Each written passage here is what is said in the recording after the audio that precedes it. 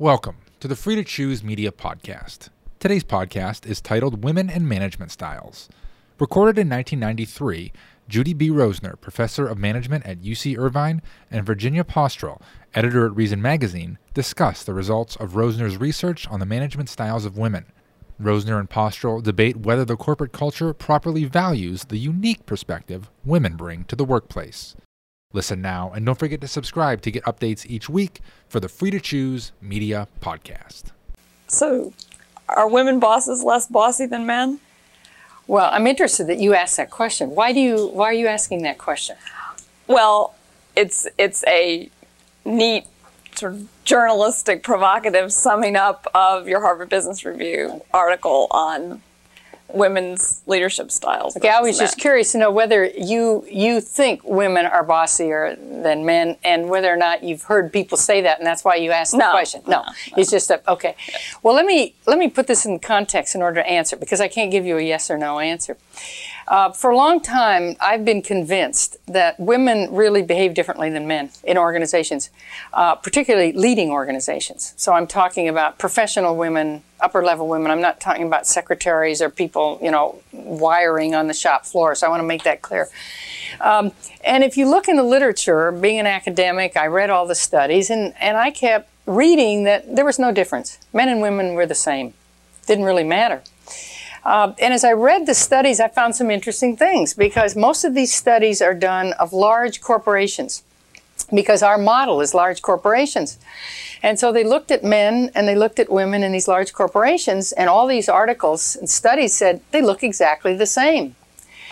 And I knew a lot of women who were running organizations or were in organizations who, in my opinion, didn't look the same at all. And my husband's a businessman, so I'm not unfamiliar with men running businesses. And I thought, what is there? Something's wrong.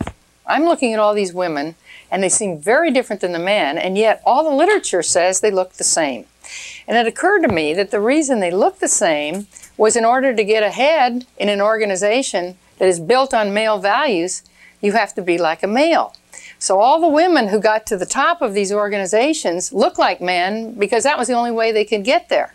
And I asked myself, what happened to all those women who didn't want to be that way, who didn't want to act like the men? When you say act like men, what do you mean? Okay, well, and that's what I'm going to get to, the differences between males and females. In most organizations, we have what we call a command and control style of leadership. Now, I'm just talking about leadership, but it also will tell you about how people work in the organization, which is the decisions come from the top. It's assumed the people at the top know best. They have all the information and knowledge, and they then delegate downward and say, this is what we're going to do. We'll make the plans, and we'll delegate all these jobs for you, and then we'll give you a reward. And as an individual, we give you a task, you get a reward, and it's very clear what you do, what your job is, what your task is. And then you provide information up to us.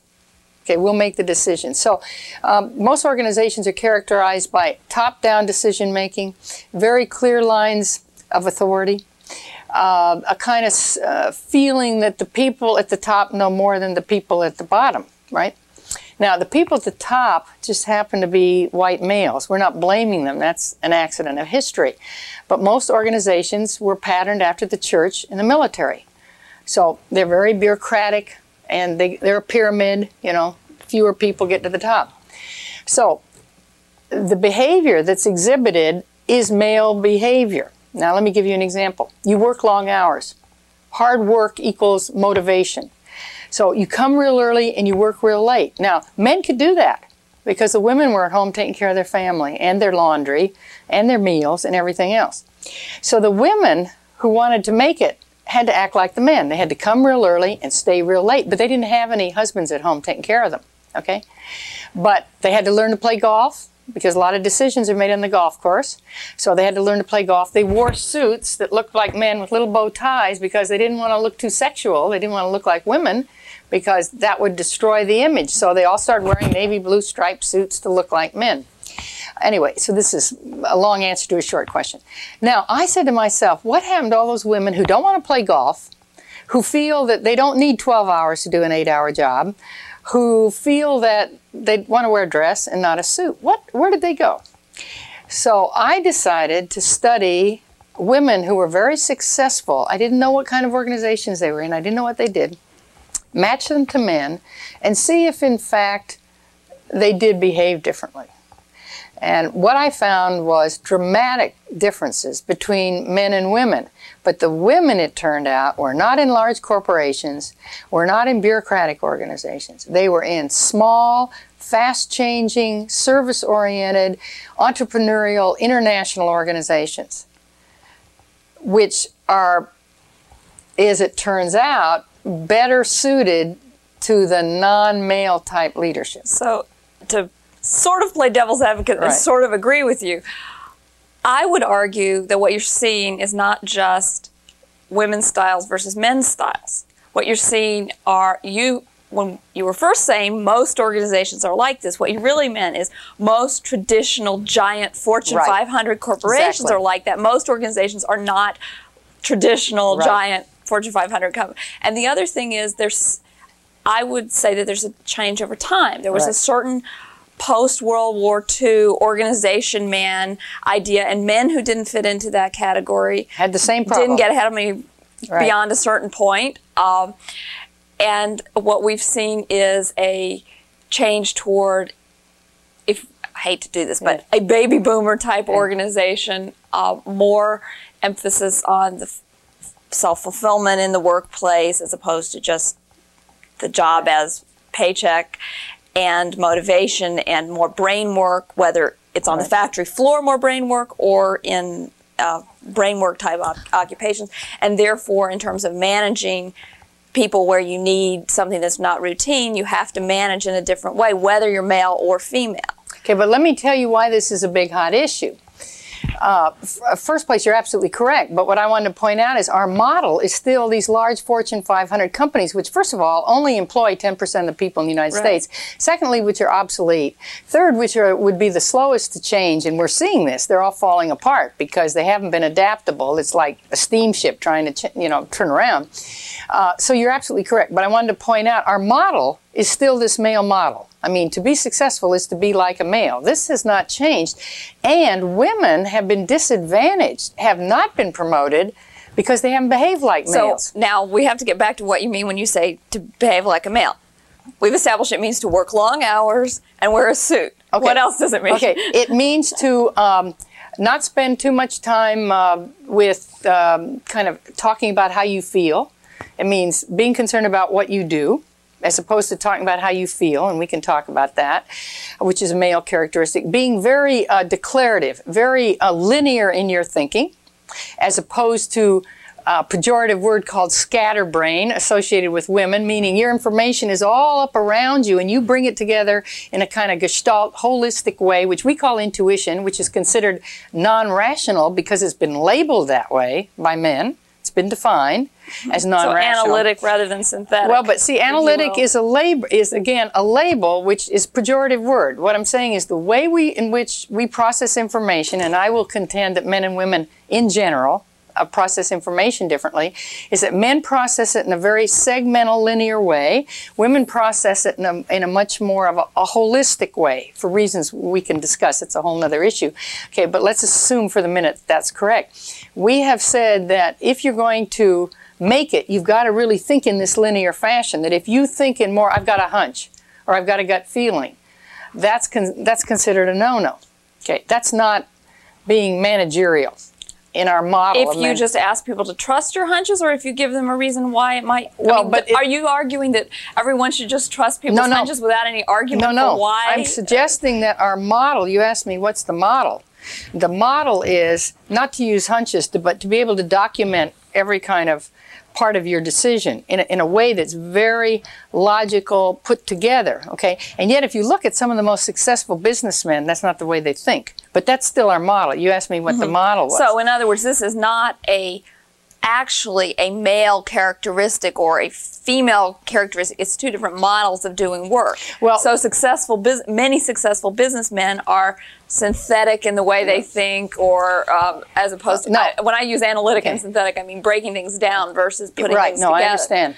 Okay, but I will argue there are gender differences, and I think I can make the case.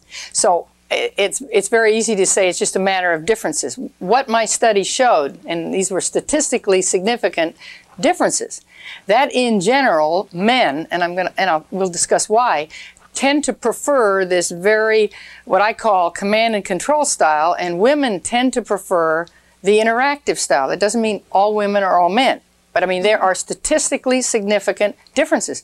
Now those differences, whether they're biological or whether they're learned, is something we can talk about.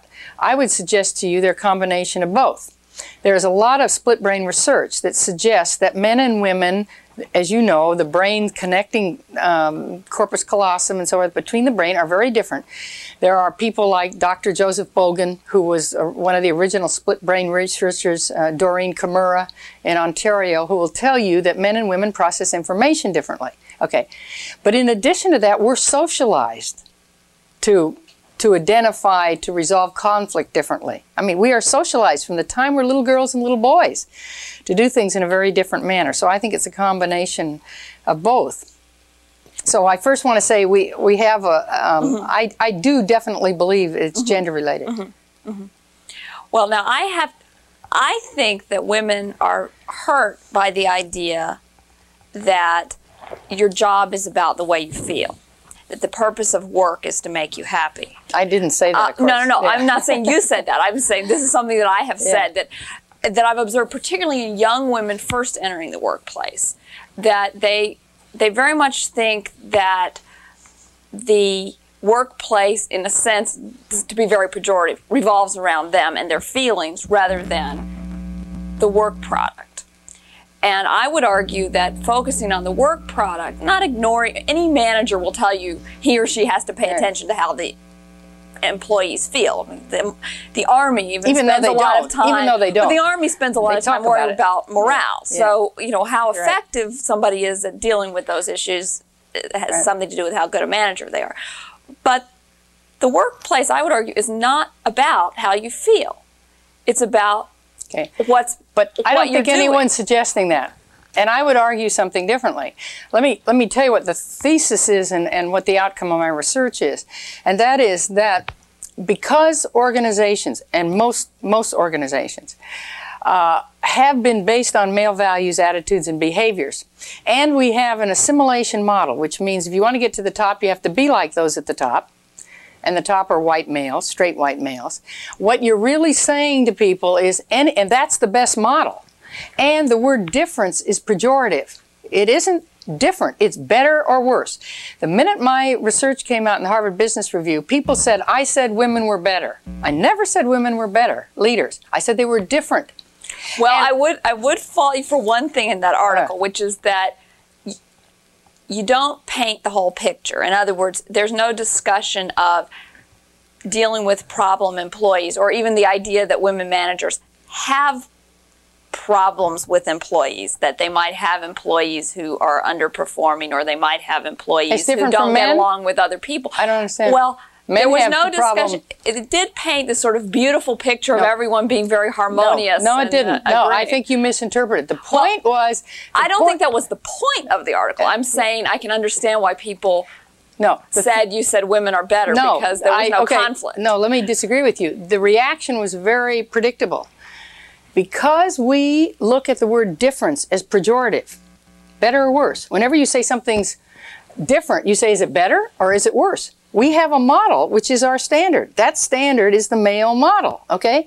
Now, the reaction to my findings were that by saying women had attributes that were valuable and positive to the workplace, everyone said, oh, you're saying they're better. I didn't say they were better. I am saying that women have been devalued, marginalized, not promoted because they share information and power, because they're very concerned about relationships and feeling, because they empower those below them, because they behave in a way that is seen as, quote, feminine, therefore not masculine, therefore not leader-like. And I'm suggesting to you only that we value both. Let me give you an example. The Clintons. Let me give you an example. People are very confused about Hillary and Bill Clinton, and I'll tell you why. Because Bill Clinton acts more like a female leader, and Hillary Clinton acts more like a male leader. Now, they, to me, epitomize what I'm trying to say in my work, which is putting the two together where they're both seen as valuable, where they respect each other, is the best of all worlds. One brings in a lot of information, is concerned about how people participate, empowers them, and the other gets to the quick and says, okay, now let's take all this and let's get to an answer. I would suggest I agree with you about the Clintons, but I'd say given those leadership attributes, they're in the wrong jobs. Oh, because you're saying leaders should be masculine. See, you're falling into the trap, and you're doing exactly what I suggest. You think to be a leader is to be a Hitler. You know, is to be a decision maker. Is to be a get in there and kick ass. That's the way we talk about it in male terms. I disagree, and I think you're being unfair. I do think that to be a leader You're is saying he should be ultimately- like her. What does that mean? No. What does that mean? I'm saying they both have valuable attributes, but the person who is the buck stops here decision maker ought to be the president of the United States, not the other way around. But in other words, they're both valuable, and in fact, I would argue that what is emerging and the best managers have attributes of both They do. in themselves, But not they tend in to prefer different one. people. Yeah. But that there is, and this is a criticism people make of Bill Clinton, I think validly, there is a problem with people who cannot make a decision and take responsibility for it. But see, you're making an assumption he can't make a decision. He's made lots of decisions. He doesn't make them like most men make them. No, That's the point. Well, now we're talking about politics. I see him backpedaling on every decision he makes. Well, I mean, so did Reagan, and so did Bush, and so did every leader. So did but the Bush. manner, of course, so did Reagan. Reagan was going to balance the budget. You forget that wasn't in a decision 1984. he made. That was a promise. Those are two different But the point I want to make to you is, you see, what you're suggesting, Virginia, is exactly what I'm trying to deal with, and that is, it is so deeply ingrained in us that to be a leader is to be male-like, to take charge, not to ask other people for information, to be all-knowing, to be declarative, to not mess around with how people feel. This is so deeply ingrained in us. I'm not saying it's bad or good, because I of think the way you are. no, because of the way we're socialized. I'm suggesting there's more than one way to lead.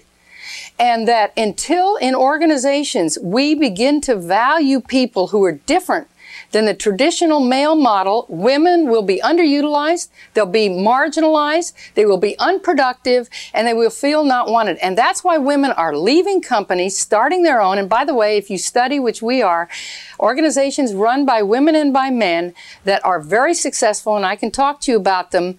They are run by people like Clinton. They are profitable, and they're doing very well. Well, now, there are contradictions in what you're saying, because on the one hand, you say we don't value this. On the other hand, you say the very most successful, profitable companies have this. So No, I that said is some. I valuing didn't it. say the or most. Or many. I mean, two kinds.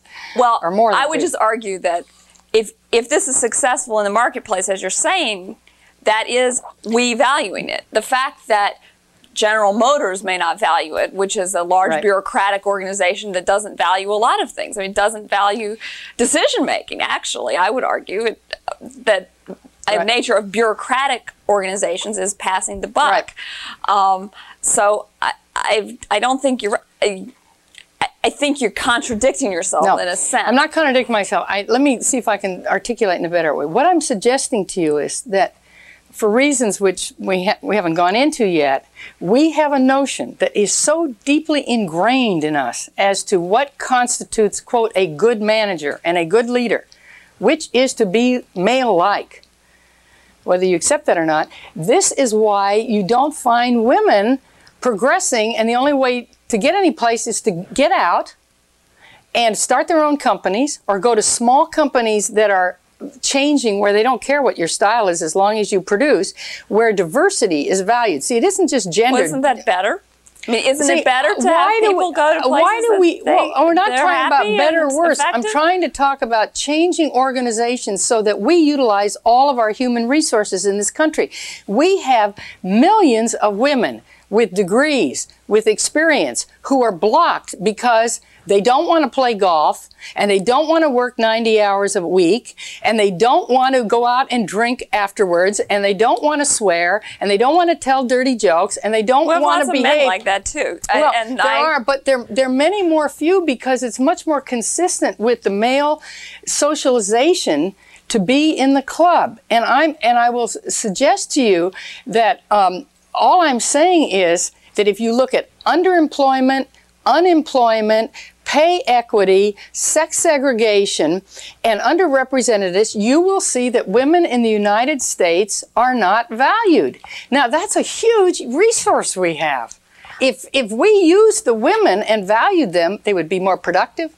They would bring innovation because they have new ways of looking at things. And what we're doing is saying, I mean, look at most of our organizations. Look at our educational institutions. Look at government. Are you telling me there are no women in this country who are good enough to be presidents of universities? 6 women in the Senate? I mean, come on. Well, the Senate is a very different kind of organization. Institution. No, but you've said, well, you keep saying most organizations are this way, and then you contradict yourself. No, most organizations are small and not, you mean the most organizations, even smaller, run by men. Well, no, wait a minute. Is the difference the management styles or the difference the genders? I'm saying that in general, when a company is small and it's service oriented and it's entrepreneurial and it's growing, no one cares what style, because you're all going to have to do a lot of things. You're comfortable with ambiguity, which in general, women are more comfortable with ambiguity than are men. Okay, and we can go into that, again, having to do with socialization. So that what happens is, I'm just suggesting to you, the opportunities for women are much better in these companies. But if you took all the companies in the United States, the percentage that are run by women is very small. I mean, look at law firms. I mean, look at law firms and CPA firms, which I've studied. Now, you're going to tell me that women that get out of Harvard and Stanford and all these other places are just so inferior to men that they can't make partner? I go around speaking to law firms, and they have me come because they say, for some reason, the women are leaving in droves. You know why? Because we don't value them. Well, you talk about CPA firms. They're the worst. Well, it's not surprising if what you say is true, given the characteristics that are stereotypically associated with an accountant. I mean, it's the most anal, analytical kind of thing. It's not, accounting is not intuitive. Most of the CPAs graduating are women. That's what's so ironic. Well, that's an interesting question. Why do women become CPAs? If women are like you say, I mean, to me, it sounds like a horrible kind of work to do, but people do it. So I think people are probably doing it for reasons that have something to do with money, status. Exactly. That is not, but that's then, if in fact they exhibit these characteristics that you say, it's not terribly surprising that they become frustrated and leave. That's what happens. It's not necessarily that the firms are actively oppressing women or passively oppressing women. No, they don't even know what they're doing. That it's the nature of the work. No, it isn't. But let me get back to something that you said, and I think it's something we agree on, which is that women, and I would say women and men, do best in a workplace where the point is to get the job done. Not to play golf, not to swear, not to go drinking, whatever. No, but those are part of the culture. No, I'm not disagreeing that culture exists in some organizations. I'm saying that you're saying women and men do best in places, and women particularly, where the point is the work. The point is getting the job done. The point is the reason we're here. Sure, and I completely agree with that. Absolutely. But that goes back to my original point about feelings versus the work. But you're making the assumption if people are talking about feelings, they're not working. No. I'm not making that assumption because I had the whole discussion of morale and the importance, particularly in brain work, of keeping people motivated. But there is a difference between that which we have in common, the work effort, and that which is individual feelings, individual attitudes, individual ambitions, etc. And it does seem like perhaps, it's funny because I'm a very individualistic person, but that what we ought to try to do is create management culture that puts the work primary rather than saying certain styles are characteristic of this group or that group. Let me explain to you what I'm saying. I use the movie Thelma and Louise, and I say to people, have you gone to see the movie Thelma and Louise with someone of the opposite sex? Because this is a good example, it seems to me, and then I'll get back to the point. I've been married 42 years to the same man. I know my husband very, very well. We went to see the movie. He said, great movie. I said, great movie. I said, what did the movie mean to you? And he said, well, women can do what men can do. They can shoot, they can swear, they can do this. It's a female Sundance Kid. And I said, Joe, you missed the whole point of the movie from my point of view. The movie was about, I'd rather be dead than controlled. He said, what are you talking about? If you talk to most women who saw that movie, they see how the women felt. And men see what the women did. And what I would suggest to you is men talk about what they do and women talk about how they feel. Now, I'm not saying one's better or worse. So what happens in the workplace is the men talk about what they do. They went fishing, they went to the ball game. That's okay. But the women talk about how they feel, and you feel they're not working. Now, I don't mean you personally, but the feeling is that talking about feelings is somehow inconsistent with getting a job done, but talking about fishing or golf or someone else's wife is okay. And the truth is that both kinds of talk are you don't just get to work and not talk about anything. But I'm suggesting to you that when men hear women, and I'm writing a new book in which I have a whole chapter on how men feel, and I've been interviewing men all over the country, they will tell you, women are always babbling about their kids and this. And women will say, well, men are always babbling about, the ball game and the this and the that. The point is that in a work situation, you get the work done, but you all converse. But we look at the way women converse as non-work-related, and the way men converse is work-related. That's my point, is that subconsciously, the way in which women view the world is seen as not related to the achievement of the task. And I don't think women go to work saying, oh, I want to be comfortable and loved, and that's not the truth at all. It's just that they want to act like women do. No, I think they want to say, I want to be able to be myself. Judge me on what I do, not what I talk about, not how I dress, not how I manage. And let me give you an example. Long hours don't mean commitment. A lot of those men are doing nothing, and women who go home and take care of the sick kid, because they call the mother and not the father. We talk about family values. As someone said, if they're so great, why don't men want to share in them? The woman still has this responsibility for family, although the men talk about it a lot, okay? But the point is, the woman can get the job done in 4 hours, and the man, it may take 8. And we think that the number of hours you spend equals productivity, and it doesn't. And this is a male performance criteria. Well, I have to say the worst person I've ever worked for who had that was a woman. But well, I mean, we can all find examples. Had that. So I'm just saying. But let's get back to your original question about being bossy, if you want to, because we're going all over the place. But I mean, that was a legitimate question. See, I have this feeling, if you ask women, particularly secretaries or lower level women, would they rather work with a man or a woman? They would much rather work with a man. But the reason is not because of the way in which the man manages, but because men are associated with power. So you want to work with someone who you see as powerful. And because women are still devalued for a variety of reasons, if a secretary says, I work for a man, it's better than if I work for a woman. I will tell you, even here at the university, it's very interesting. The secretaries call us by our first names, and they call the men doctor and professor. Well, I'm a doctor and I'm a professor. And I once said to one of the secretaries, why is it you call the women by their first name? The words you use structure the way you think. And women are seen as not as powerful, even to the secretaries, okay? So they talk at us as familiar, the way you talk to a domestic or somebody, you use a first name. At UCLA, they first name everybody. No, but so the point is about bossy is, women sometimes, the first wave, try to act masculine because they feel they'll be respected more.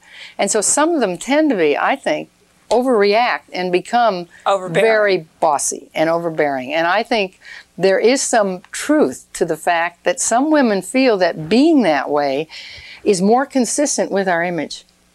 And so I would suggest to you that in big companies particularly, you're going to find more bossy women.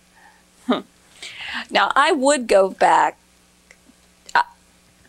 I would say that the Harvard Business Review article does paint a very rosy picture of this quote unquote feminine style of leadership, Yeah. if you not necessarily because you were trying to say it's No, to better, say it's different. but because in trying to say it's valuable, you ended up leaving out certain things that I'd like to get you to talk about. Yeah, because I did mention the problems. I mean, if you read the article, I mentioned a lot of the problems. Some problems that Right. you raised, but thinking as a manager rather than as a public policy writer or whatever. What would you say? How does this management style approach various kinds of management problems? Okay, let me tell you what the problems I see in both styles. And as I say, the study just showed there were differences, and what I think the reason the article has gotten so much attention is that the companies that are merging are international, entrepreneurial, service-oriented, and fast-changing. And so if these attributes that women have seem to do well there, it appears that women are an untapped resource. Okay, I want to say that. However, there's some problems. Number one, if you share information in power and you say, look, what do you think about this? You, to some people, are saying, I don't know what I'm talking about. The fact that I'm asking someone says, I don't know. That makes a lot of people feel uncomfortable. So, and this is one of the things that people get disturbed about Clinton about. If you say, well, look, if you don't like my plan for cutting, give me some ideas. I'll listen to them. That's new for us because we want someone in there when we're anxious, particularly, who said, do this. That's the appeal of Perot. He says, fix it. He says, get under the hood. He says, bring in a businessman. Other than the 50-cent tax, I haven't heard him give one concrete example of what to cut, like the super collider in his own state. The concrete examples came from John White. Right, yes. Of course, exactly. But the point is that people feel good about knowing that somebody knows it, right?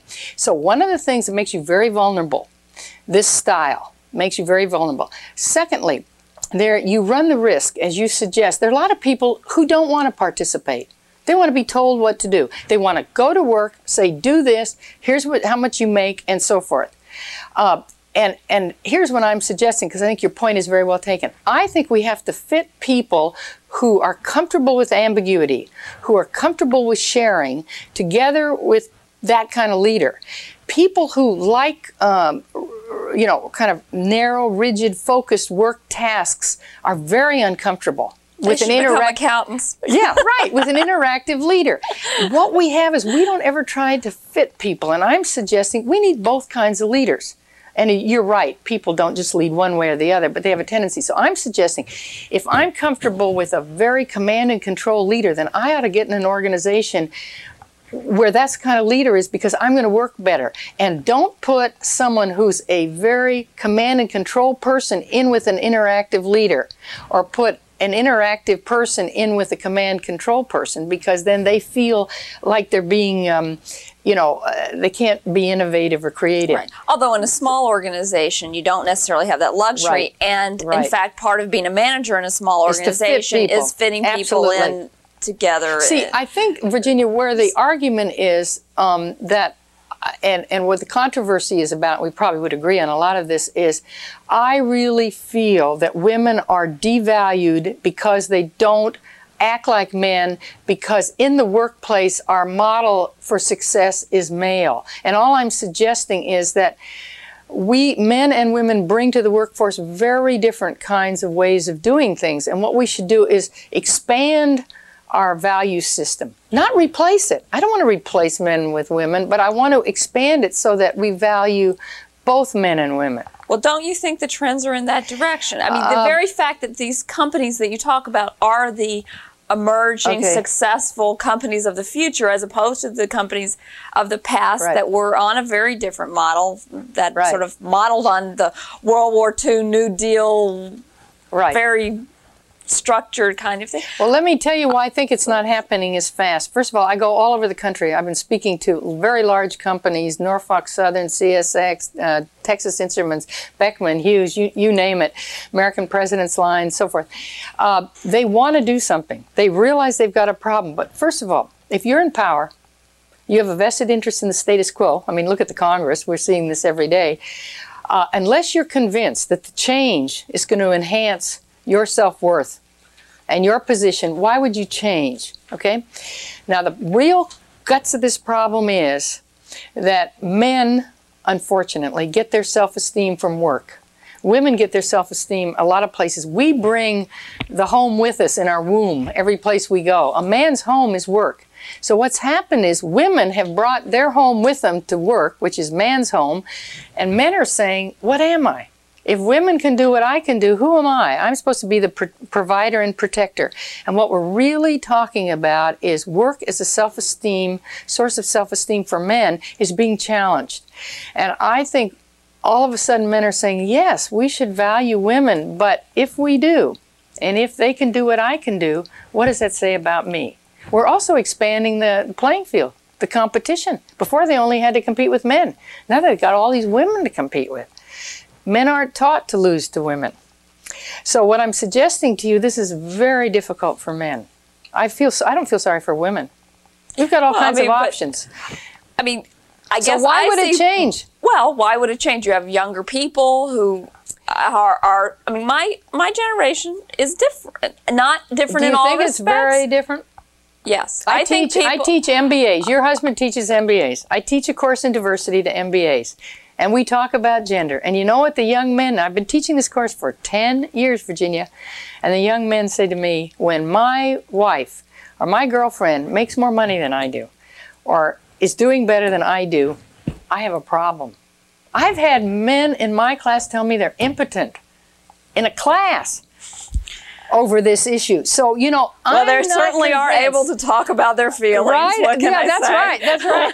But the point I want to make is this is a really difficult time for men because we're going through a period of gender flux. We have new roles. We don't have new rules. And I think men don't know what to do. They don't know how to act. And I think it's tough. But I think there is a difference if you go to school, live in co-ed dorms, spend your life in co-ed environments forever. But if your self-esteem comes from being in command, do you think that's going to change? Well, I don't think that all men get all their self-esteem from being in command or in control, or women. Not different all people men have different needs true. for being in control of different aspects of their lives. I mean, everybody has a need for a certain level of control.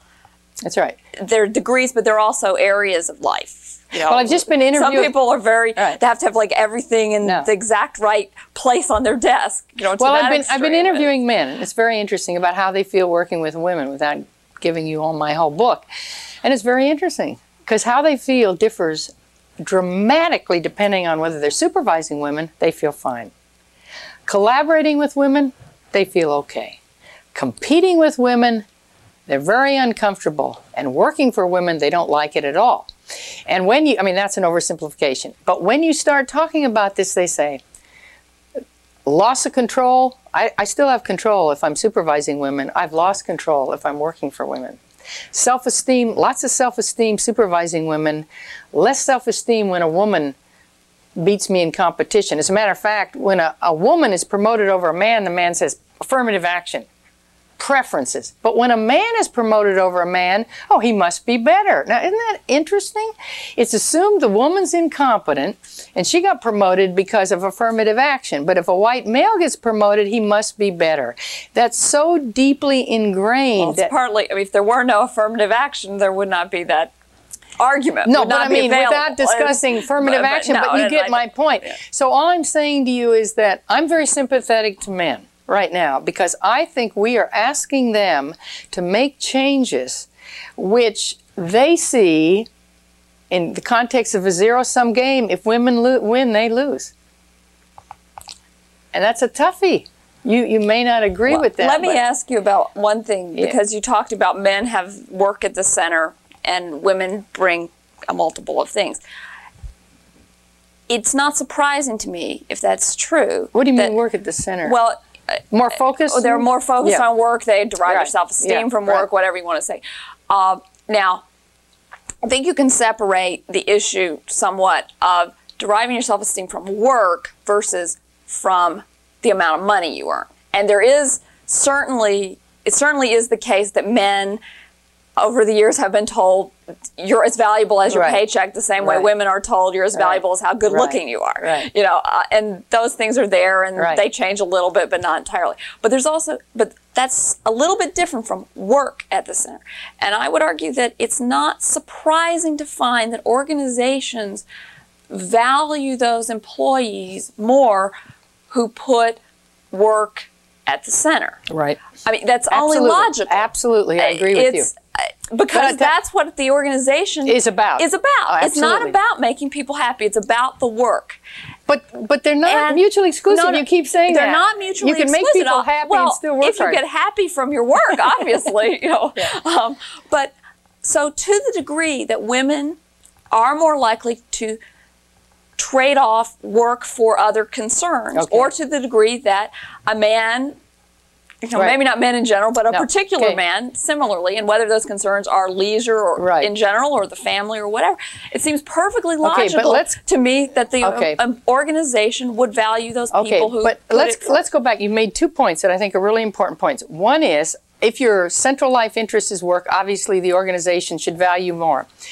That is assuming that people whose central life is not work, don't put in as much time. I'm suggesting. talking about time. No, I'm talking productivity. See, what I'm suggesting to you is that I think, first place, if this society values families, we're going to have to look at the balance. And I think there are a lot of men who would like to see some kind of rearrangement so they don't have to have all their interest just in work. Okay, they've been socialized into that. But the second thing is that we should be looking at what people bring to their job and what tasks they can perform. Whether or not work is their central interest or not has nothing to do with what they contribute. Lots of people whose only interest in work are not very productive. No, So I'm productivity just is the saying, important that's thing, the issue. obviously. And it is, and talk about, you keep talking about being happy. I'm saying when workers feel valued and good about themselves, they're more productive. And they're more innovative. It has nothing to do with happiness.